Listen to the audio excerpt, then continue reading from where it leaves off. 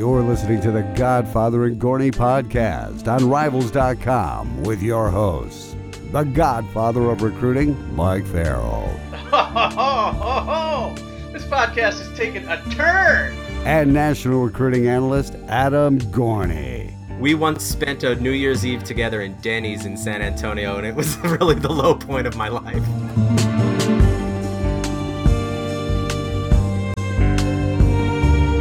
That's right. Welcome to another episode of the Godfather and Gorney podcast here on Rivals.com.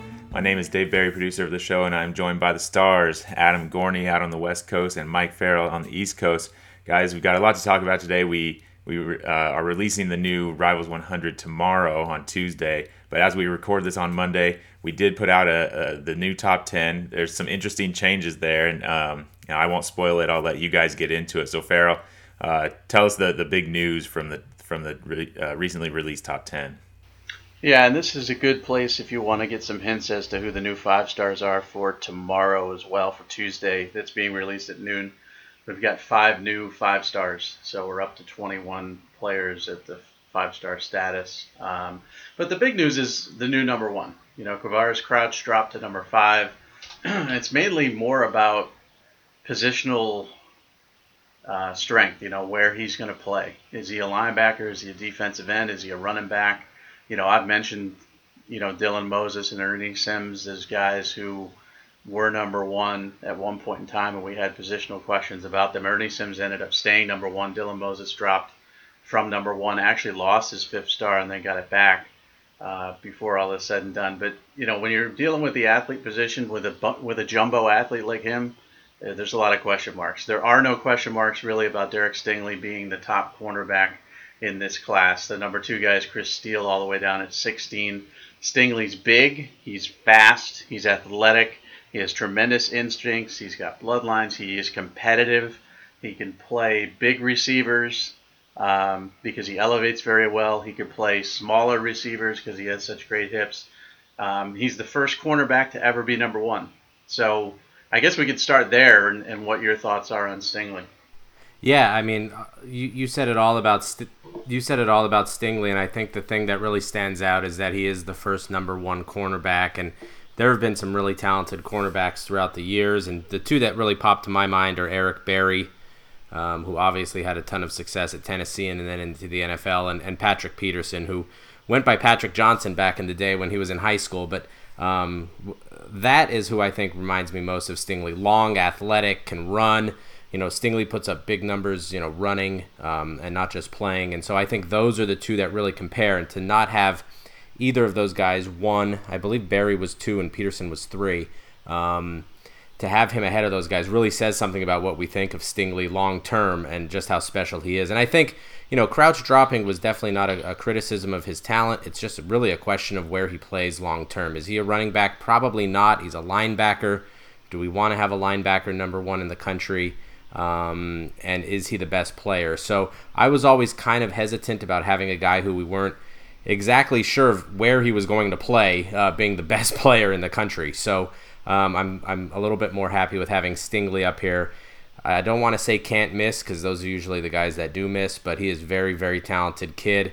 So let's talk about his recruitment a little bit. Is he a lock to LSU? Does he give Florida a chance, or how does this kind of play out, do you think?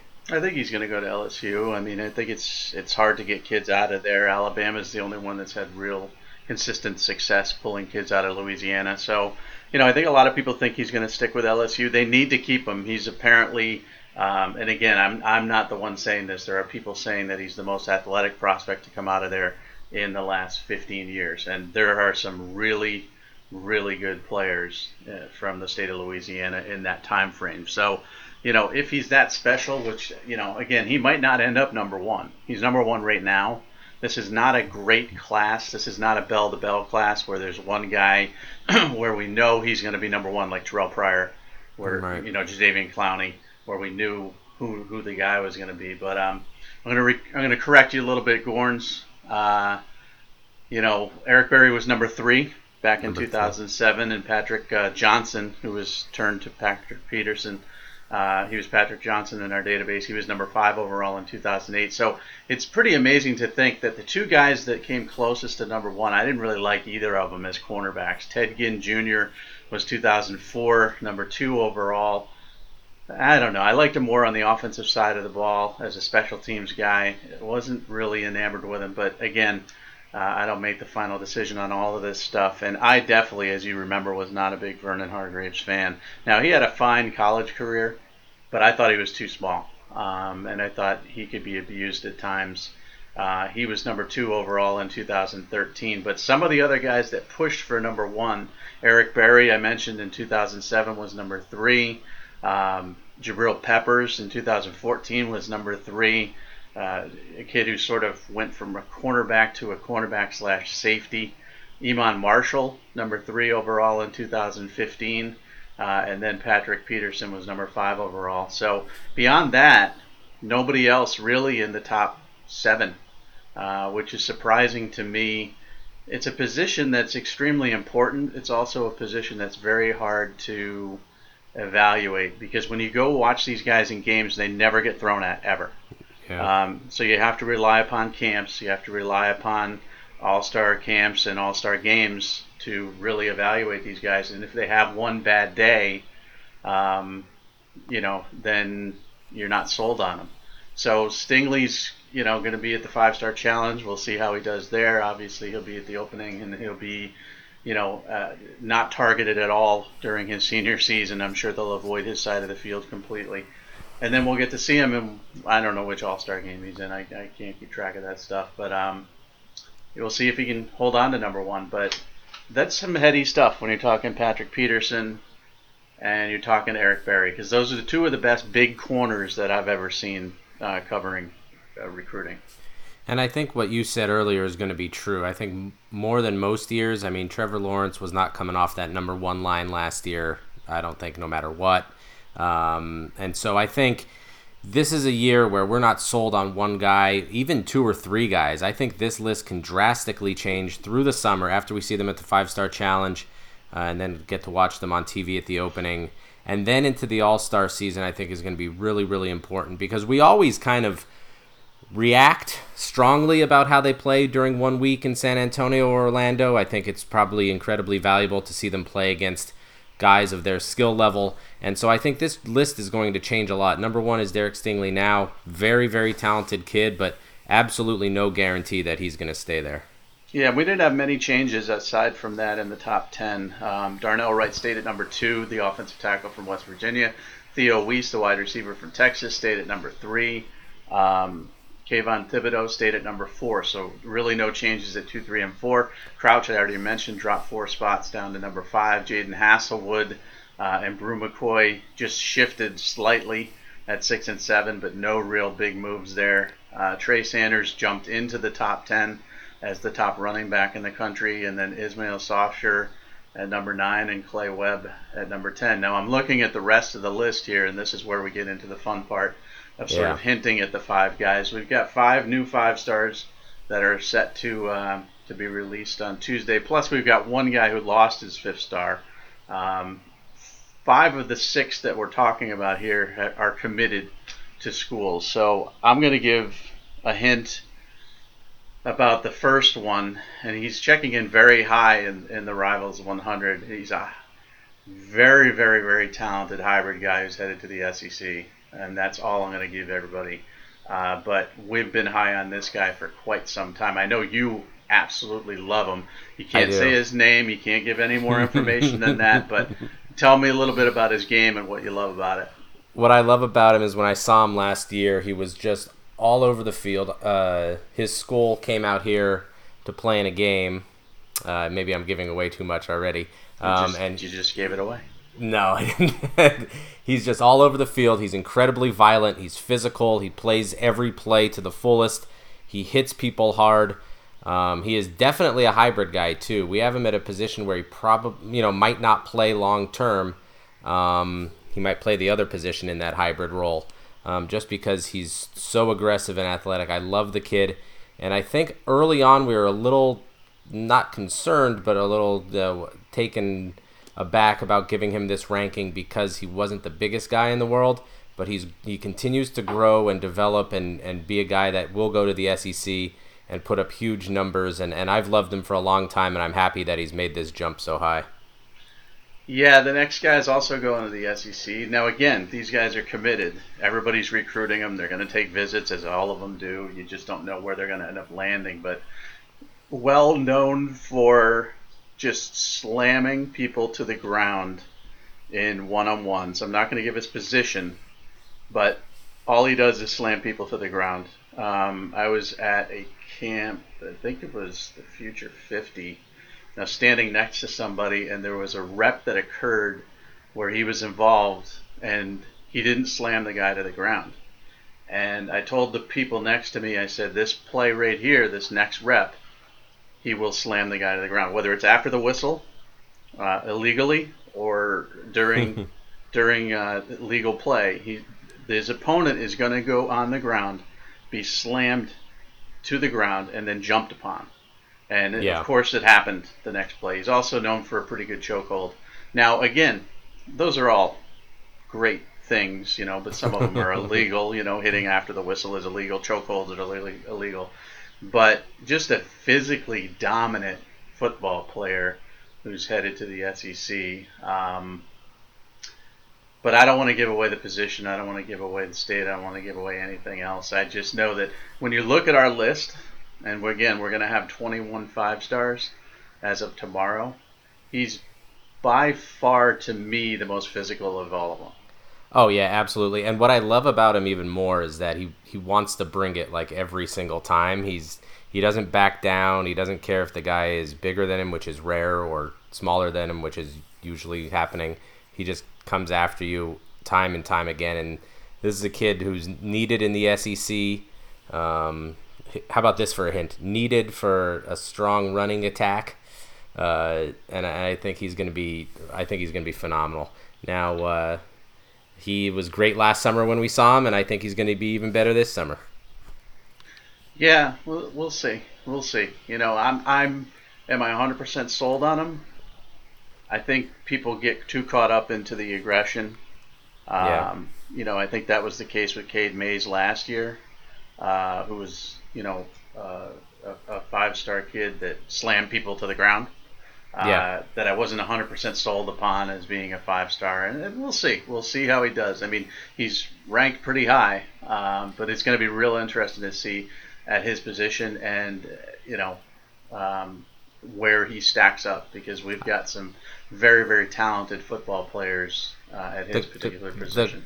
The question I would have long term with him, and talking about going into the combine and things, is does his body attract NFL executives? Can he run? Those would be the two questions that I would have about him. Who was it? Who was the one with the body issue? Was it Andre Smith?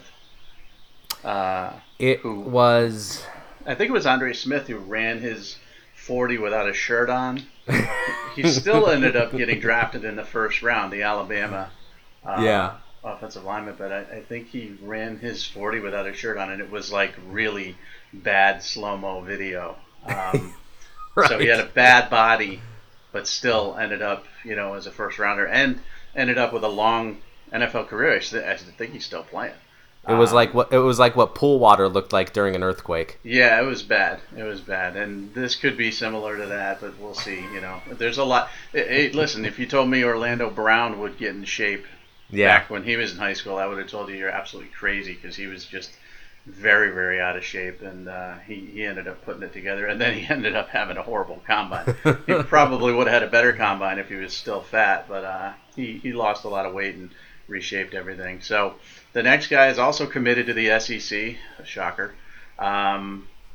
Tremendous lower body strength, tremendous athleticism for his particular position, and a guy that I think out of all of the new 5-stars probably has the highest ceiling. Is furthest from where he's going to be, because he needs to work on areas like his upper body strength, and once he gets that solved, I think the sky's the limit, and a guy who could play early next year.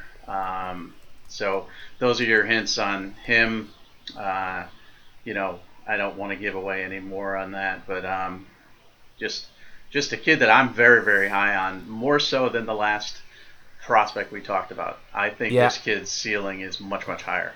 What I would say about this kid, the third kid, is that I think as we see more of him in person and at big events, could be a candidate to become the number one offensive tackle in the country. Oh, you gave away the position. Yeah. Well, there you go. Good job, Gorney. Trying to keep this mysterious, and you gave away the position. I didn't say the player. It could be anyone. Doesn't matter. Yeah, it could be anyone. People are going to figure that one out. All right, let's see if you screw this one up. The next guy who checks in is the second to last 5-star. Going to the ACC, so not an SEC guy.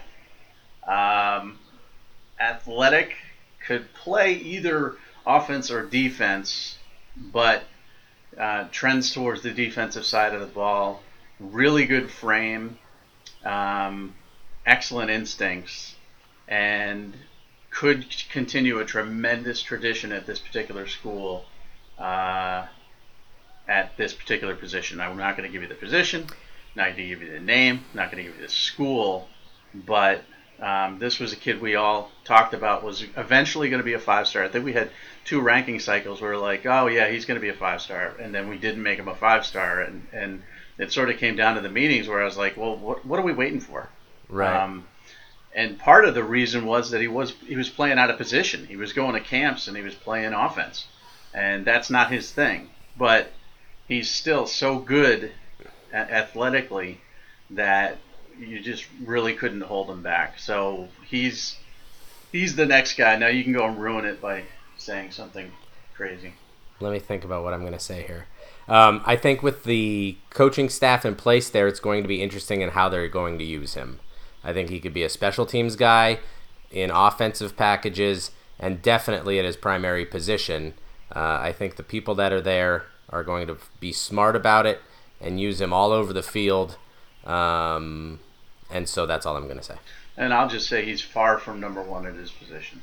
So despite the fact that he's a new 5-star, he is not close to challenging that position. And then the last guy is very interesting because his film is just so outstanding and his testing numbers are off the charts. I mean, absolutely off the charts. He plays not quite as sexy a position as the guy we were just talking about, but he could be a guy that at this particular position, which this position is really coming into focus when you're talking about NFL. The NFL has started drafting guys at this particular position higher and higher every year. In 3-4 years from now, we could be talking about this kid as, top 5 NFL draft pick if he continues to develop, because he's so explosive, he's so athletic, he can run anything down, and when he does make a mistake, he's got that makeup speed to just cover his own butt if he does make a mistake. So, and there's not much else to say about him other than giving it away. See, that's the problem you have, is you got to come in and you got to give more information, but you can't because I've already gone through it all. Yeah, going second is tough, and following you is always tough. I mean, you Always. say it all, and there's nothing left to say other than I definitely think that this is a kid who can continue to move up the rankings. And I'll tell you this, as I look from 11 to 21 where we were, those are some pretty good football players and definitely guys who I think could crack that top 10, at least 5-6 of them easily. And then there are 2 or 3 other ones with, big time potential, guys who are still a little raw, we're still a little unsure of, but through the summer and into the All-Star games could definitely be moving up into those top positions. Yeah, one of them could be the number 1 player in the country, I think, and we're talking about the same person. When you talk about raw, physically off the charts, just off the charts, starts to put it together. We're talking about a guy who could push Stingley, and that's where it is this year with the number 1 guy. Someone in the 15 to 20 range could take number 1. Someone who's not a 5-star right now could take number 1. It's just that type of year where there is just no one guy. Now, Stingley could have a tremendous summer and a great season and really cement himself as really difficult to beat at number 1. But I think he's our second number one. Yeah, he's our second number one in this cycle. We have August, we have December, and then we have January. So we got 3 cycles left in this class. So he's got to hold on for 3 more. Now the guy who lost his 5th star is committed to the Big 12. So that program and those fans are not going to be happy at all. And I'll just say, immensely talented prospect who doesn't look like he wants to give it his all every time. And this is the thing that people get upset about. They're like, well, who cares about camps? Who cares about underwear camps? Nick Saban hands out scholarship offers at underwear camps. Urban Meyer hands out scholarship offers at underwear camps. We're talking about camps without pads. If you don't give it your all, if you do not go with a tremendous motor and a want to be a great football player, who was it last year? The athlete out west. Come on, of course. What's his name? He was a 5-star, then he lost the 5th star at the end because he just didn't care at Under Armour at all. I can't remember his name. Hold on, let me look. Oh, come on. Did he pick USC? He did. He picked USC over Oregon. And I can't remember his name because I'm all about the 2019 class right now. I know. Once you go past the class, you forget all the guys in the previous class. But I'm getting up the state rankings right as we speak. And see, this is stretching it out so I can get to the list. Is it Devin? Devin Williams. There you go. Williams. There you go, Devin Williams. This guy reminds me of him. Now, Devin Williams obviously played a different position. He wasn't a pure wide receiver. But this guy reminds me of that type of talent. Just a freak athlete. You look at him and you're like, oh, my God, this guy's the greatest looking prospect at his position that you could see. And then he goes out there and just doesn't seem to care. Just sort of lollygags through everything. And that can hurt you. Now, we've had guys drop their 5th star. Raekwon McMillan dropped his 5th star. Dante Fowler dropped his 5th star because of this same thing. Raekwon was sort of a weight issue. But, again, that showed that he wasn't serious about football. And then he got serious and got his 5th star back. Fowler was just sleepwalking through his senior season. And then decided to wake up and just dominate at Under Armour. But we've had guys like this in the past where they will lose the 5th star and get it back. And I think this is one of those guys that could do that. But he's really got to show us that he wants it on every play. I'll say 2 things about underwear camps since I go to so many of them. Rarely do I see people who are good in 7-on-7 who aren't really good on Friday nights. Like, if you're good in a camp, you're going to be good when the pads come on. There are those exceptions. Guys that don't like to be physical, guys that don't like to hit, guys that don't like to be hit.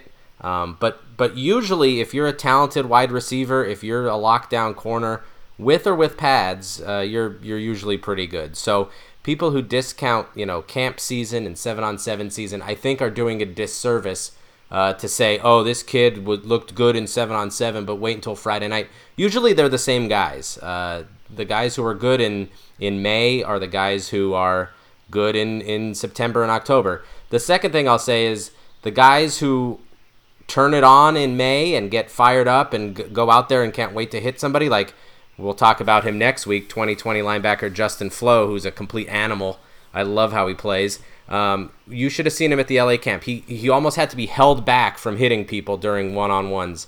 Those are the same guys who will be physical on Friday nights. So to say that a kid is good in an underwear camp, is doing a disservice because that kid will usually just be just as good and dominant on a Friday night.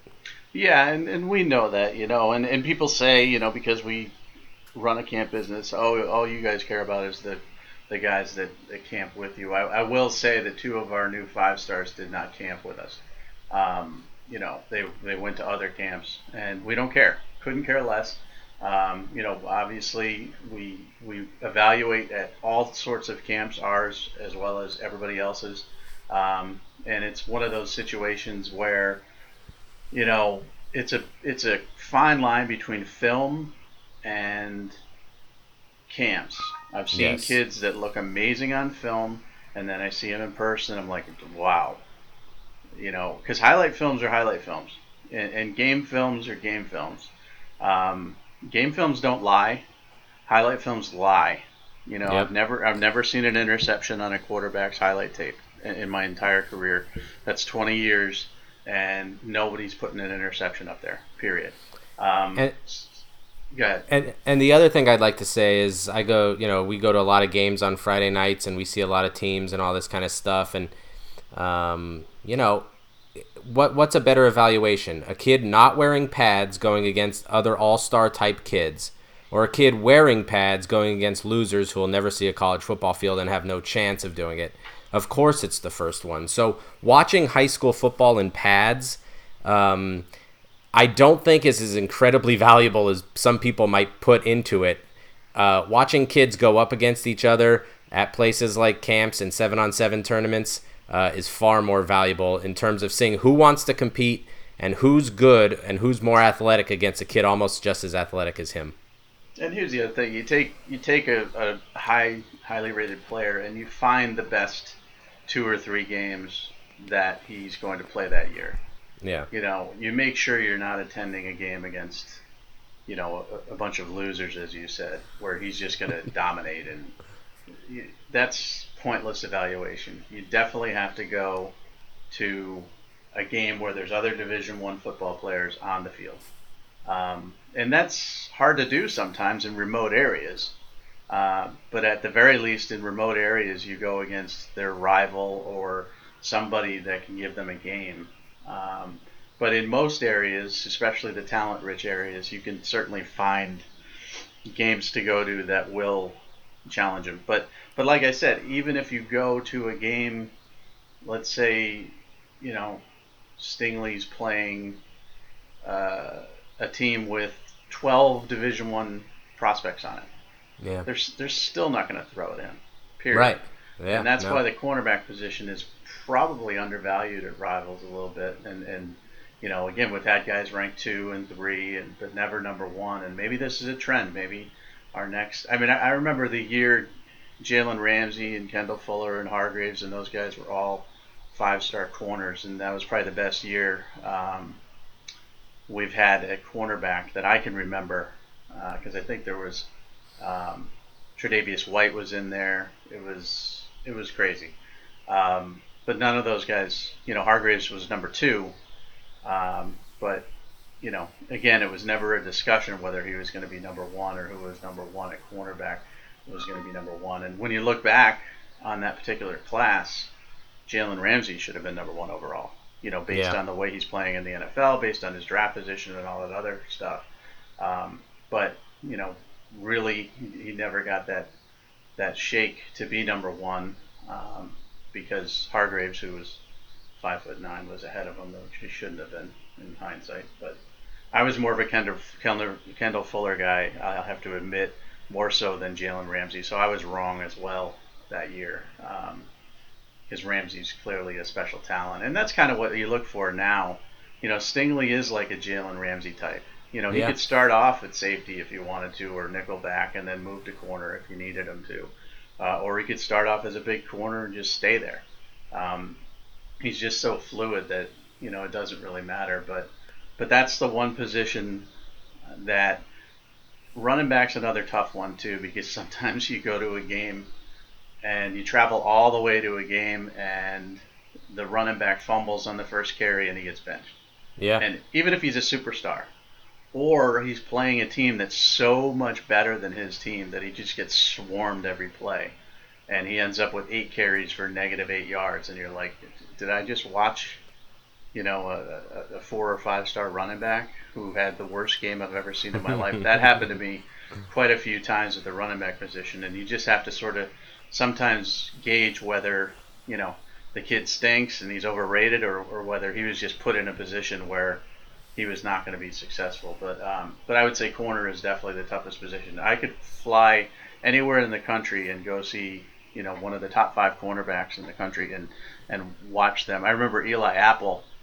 I went to see him in person, and the only evaluation I got was on offense. He played wide receiver for his team. He caught a bunch of passes, but on defense, they didn't dare throw at him at all. And plus you end up getting stuck watching. Some teams don't throw the ball.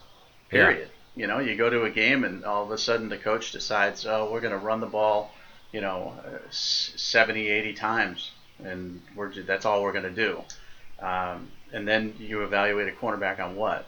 How close to the line of scrimmage he can play and how much he can tackle and all that good stuff, which is great, but it doesn't show you his coverage ability. So, but enough about all this garbage. We've got the 2020 rankings next week. It's going to be the same sort of format, I believe, where we're going to come out with the top 10 on Monday, and then we'll have the Rivals 100, which our first numerical 2020 Rivals 100 will be next Tuesday. So next Monday we'll be hinting towards, I think, some of the new 5-stars there or whatever. But let's talk a little bit of recruiting real quick before we get into the Kyler Murray debate, whether he should ever pick up a football or even look at a football again. Texas A&M, you and I were talking about them this week. Number 3 recruiting class in the country. And you got to give props to Oklahoma as well. That's an interesting situation there where everybody's recruiting the state of Texas. Texas has the number 12 recruiting class in the country. Those 3 programs going at it in the state of Texas, I think, is probably the early storyline of 2019 right now. Yeah, absolutely. And we talked, and you said, Jimbo Fisher has always been an excellent recruiter and continues to be. I think that's very impressive. But for him not coaching a game there yet, for him to sell that program, which has been, the up-and-comer, the one with the potential for so long but never really does anything, I think has been very impressive for him to jump up so high. Kenyon Green, the 5-star offensive lineman, is going there now. Oklahoma has dipped in there, obviously, very, very well and gotten guys. A&M's done very, very well in the state. I think Texas, to a large degree, has not gotten the top guys, let's say, as much as some of those other programs, but I think that's probably coming through this season. I think they'll be fine. Texas has actually done a good job in the West, going into Arizona and getting some guys, and going into California, getting to Gabriel Floyd. But LSU has gone in there and gotten 4-star linebacker Marcel Brooks. So the state is definitely the storyline, I think, here, where Oklahoma is obviously, doing better than anyone else, goes in there and gets those receivers. A&M is doing incredibly well. LSU's dipping in there. Everybody's going in there. But you do have to give Jimbo Fisher credit, who kind of took a year off and then went to Texas A&M and has really, made the program interesting again. And they're number 3 recruiting-wise now. They already have 16 commits. They have a 5-star. I think they're doing incredibly well. But you also have to look at Oklahoma and say, wow, they can go in there and get kind of anybody they want. And Ohio State dipping into Texas as well with Garrett Wilson. I know he's from the Midwest originally, but they're always dangerous when you talk about programs outside of the state of Texas. So he's obviously a guy that we like a lot. He'll be making a big jump tomorrow as well. I'm not giving away too much information on that because everybody knows how talented he is, and we're just going to sort of reset his ranking a bit. But yeah, it'll be interesting to see there. And then South Carolina, I think, making a splash here. Their average star ranking is 3.3, which is, in the same range as Clemson right now with 2 more commitments. And it's behind Florida State and Georgia and Ohio State and some others that will eventually pass them. But for them to be number 4 in the country right now with a quarterback that I know you like quite a bit, it's a really good class. They need help on defense.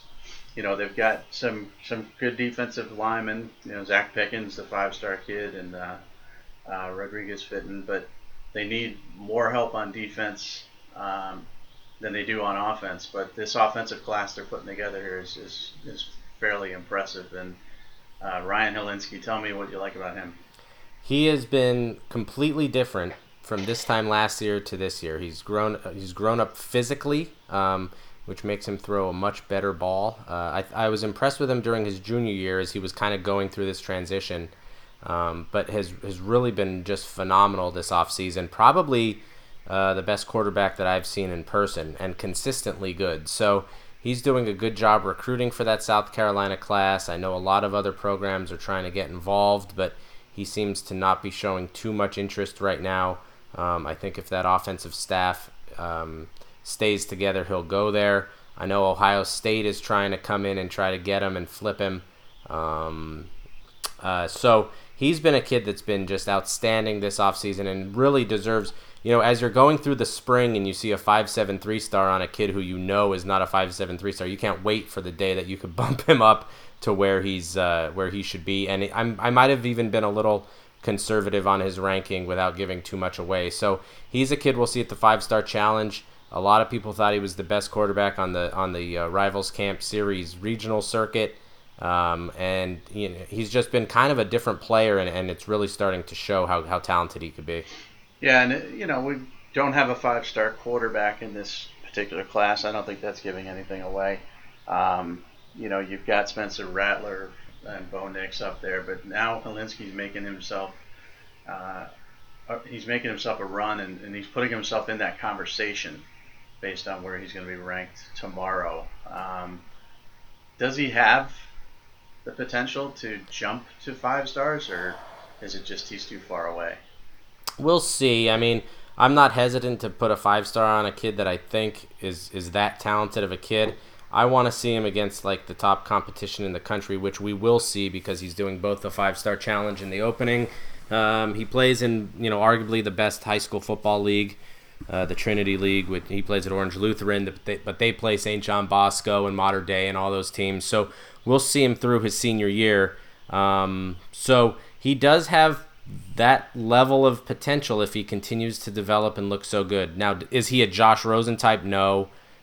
He's not like an elite quarterback who's a no-brainer 5-star. But when you look at a kid who can make every throw, who's athletic enough to get out of the pocket and make something happen, who's a good team leader, who people rally around, who is not going to be a problem kid, he's got all those things. So we'll see through the summer, and then we'll make a determination on it. Yeah, this is one of the funny things about rankings and all this stuff. His Twitter handle, Big Bo, he put up, it was yesterday, he put up Spurs up, very good news. And our entire South Carolina message board was wondering whether it was a new commitment for South Carolina or whether it was his ranking. Like he got fed his ranking and he's going to be a 5-star, and Rivals was the slowest on him compared to everybody else and all this other stuff. And we're making up for it by making him a 5-star and blah, blah, blah. But I can assure you Ryan Helinski does not know his ranking. So South Carolina fans out there, it's probably better if it is a commitment. I mean, who cares about a ranking when you're comparing it to potential commitment in this class? But Helinski is one of those guys who's going to recruit well for them and is involved heavily in their recruitment. Now, those West Coast guys going to the East Coast is always dangerous because someone comes in late with an offer out west and they decide to stay home. But he seems to be pretty solid. So, I think South Carolina fans will be happy with his ranking, and then some will be like, well, you guys suck. He should be ranked much higher than that. But really the only person that's happy with the rankings is the number 1 player in the country, and that's it. And everybody else is always complaining about stuff. So, and I can assure you, no one in South Carolina has seen this kid play, so I'm not really worried about what they're saying. No, there's someone on the message board who flew out to California to watch him play in a game last year and breaks it down for everybody. There's always that one guy, and of course I'm making up that actually happened, but there's let's just say we have a few liars here and there that claim that they've scouted these kids in person and blah, blah, blah. But whatever. That's why we have regional guys, and that's why, you guys get to see these kids over and over and over again, to the point where by the time the class is done, you're just so sick of this class that you're on to the next one and excited about it. So let's finish this out with the Kyler Murray debate. I am 100% saying Kyler Murray should never touch or even look at a football again after he was picked 9th overall in the Major League Baseball draft by the Oakland Athletics. I'm sure, just like with every other Oklahoma fan, you're going to disagree with me and say that he should play football. No, he should absolutely not play football. Football is not his future. He runs the risk of all kinds of problems happening by playing football. And what is he getting out of it? He's got to. I understand the commitment he's made to the team and his teammates, and of course Lincoln Riley is coming out and saying he's our quarterback, and I'm not saying pressuring the kid, but obviously making a statement that he needs Kyler Murray to make a run to the college football playoff, because I've never been sold on Austin Kendall, although I don't know if it matters what quarterback is in that offense because it runs so smoothly. But absolutely not. He should be a baseball player. That's his future. He should not toy around with playing a year of college football. I'm not even talking about the injuries. I'm just talking about his future as a baseball player. The Oakland A's gave him millions of dollars, or will give him millions of dollars to be part of their franchise. And apparently they think highly enough of him that they took him as a top 10 pick. So, I think he should definitely give up football, focus on his future, and be the best baseball player he can be. So now you will be hated as I am by the Sooners fans. So, again, he can sign with the A's and still play quarterback next season. In fact, I believe he did sign with the A's, and there's a clause in there that says you can play, but he's not going to play beyond next year. And people talk to, they say Russell Wilson. Russell Wilson was a baseball prospect, and he's making millions now as a football player. He made the right choice and all that stuff. But I don't know how many Russell Wilsons are there. Kyler Murray's a very, very, very talented kid. There's no doubt about it. He's probably the most dynamic runner in the country at the quarterback position now that Lamar Jackson's gone. But is it worth it? Now, I would love to see him play football. I'll say that, because I don't care about his money.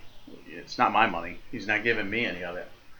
I'd rather see him play football because it'd be so exciting to watch Oklahoma's offense with him under center next year. Well, not under center, but you know what I mean. So hopefully he does play. But like I said, when you got a baseball future like that, I would just shy away. So I guess we're in agreement. Dave Barry, what are your thoughts?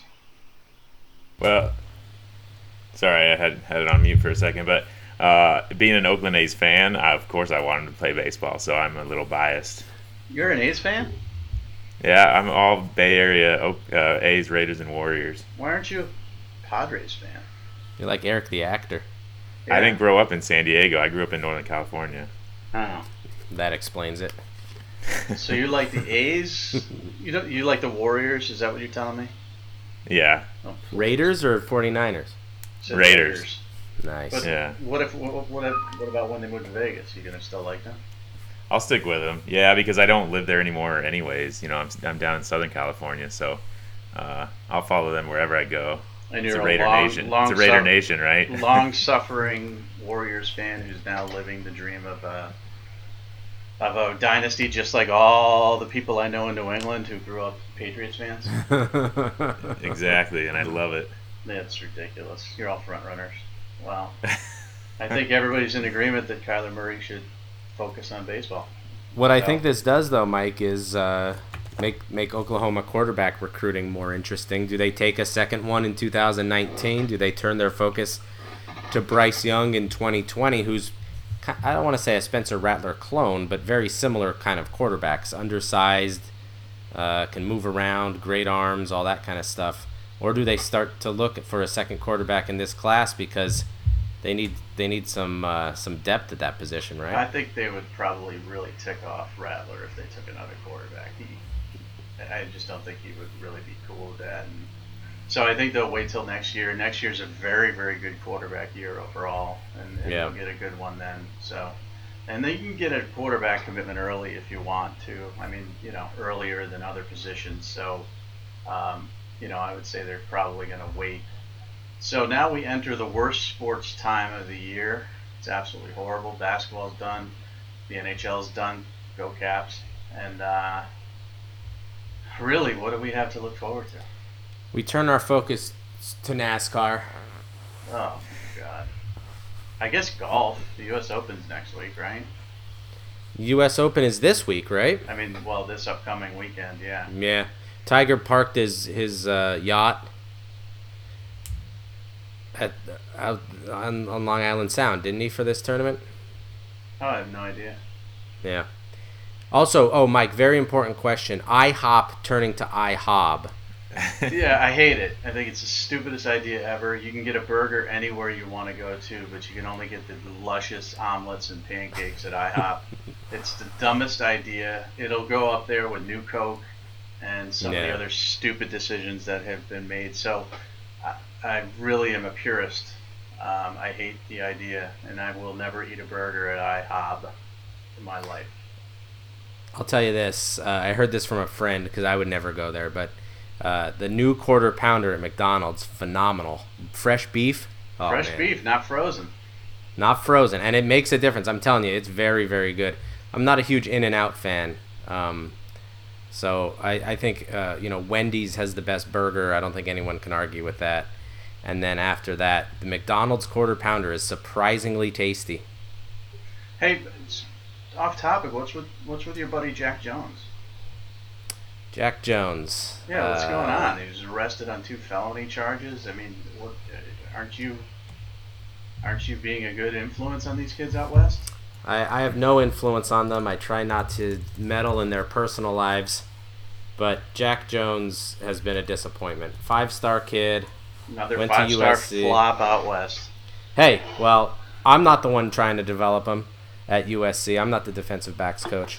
Well, breaking into Panda Express at 3 a.m. I mean, does it get much lower? not Panda really. Express is garbage food anyway. It is garbage. And speaking of garbage food, I had Taco Bell last night, and it was horrible.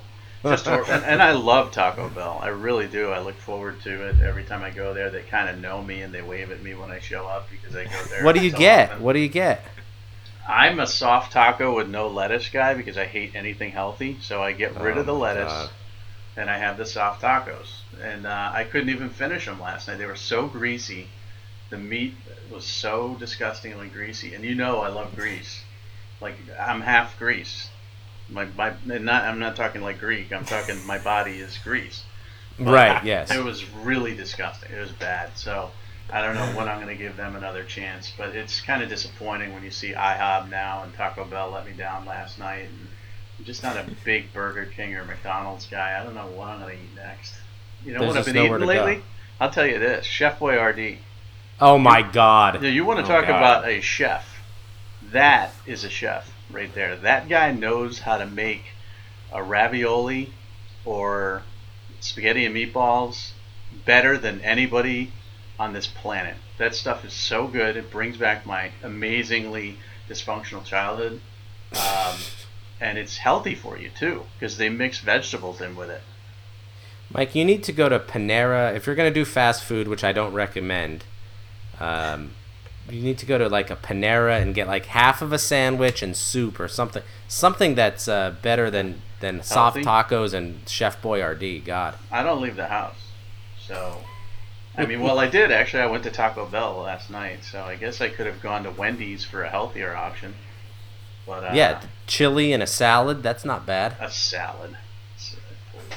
So, anyhow, enough of the fast food talk. I'm very disappointed in IHOb. That's so stupid. They're clearly failing. I mean, they're going to be out of business. Because you wouldn't do this if you weren't failing, if you didn't need all this attention. So, International House of Crap. Yeah. IHOC, that would be. And their burgers look disgusting. I just saw some pictures of them. They look gross. Well, that's the thing. There are so many burger places, and Shake Shack, and In-N-Out, and Whataburger, which is average. It's not even average. It's below average. Why are they getting into the burger business? That is a market that's flooded. The pancake business, the omelets, the diabetes, cream cheese stuffed strawberry blueberry toppings, which is just all jelly anyway. That's their business. Well, Wendy's came out on their Twitter and they said, "I'm not really afraid of the burger from a place that decided pancakes were too hard." So Wendy's is coming after them hard, and they are not intimidated by this at all. So good for Wendy's and their burgers, which are, I think, kind of average as well. But the CEO says the IHOP name change is a high risk maneuver. Yeah, it is. You're gonna go out of business. That was Eric the Actor's most liked restaurant too. It's a shame that they're changing. IHOP was? Yeah, he liked IHOP as a restaurant, and the Oakland A's as his baseball team. So that's 2 Eric the Actor references, my favorite Stern character ever. So IHOb already has 343,000 followers. IHOb, does IHOb have its own Twitter? Yep, they do. IHOb. Yeah, isn't that cool? Oh yeah, there it is. So I don't know if that's the Twitter. It could be the IHOP Twitter, and they just changed it over. I don't know how many. Oh, those burgers look terrible. Yeah, they look disgusting. It's gross. It's gross. I'm not going there for burgers. I'll still go there for omelets and pancakes if they're still making them, but not going to happen with the burgers. So let's get out of here because we always finish this horribly. Yeah. Let's go get a burger. All right. I'll just remind everybody our Twitter handles. You can find us on Twitter at RivalsMike, at Adam Gorney, and at RealDaveBerry. We will see everybody again next week.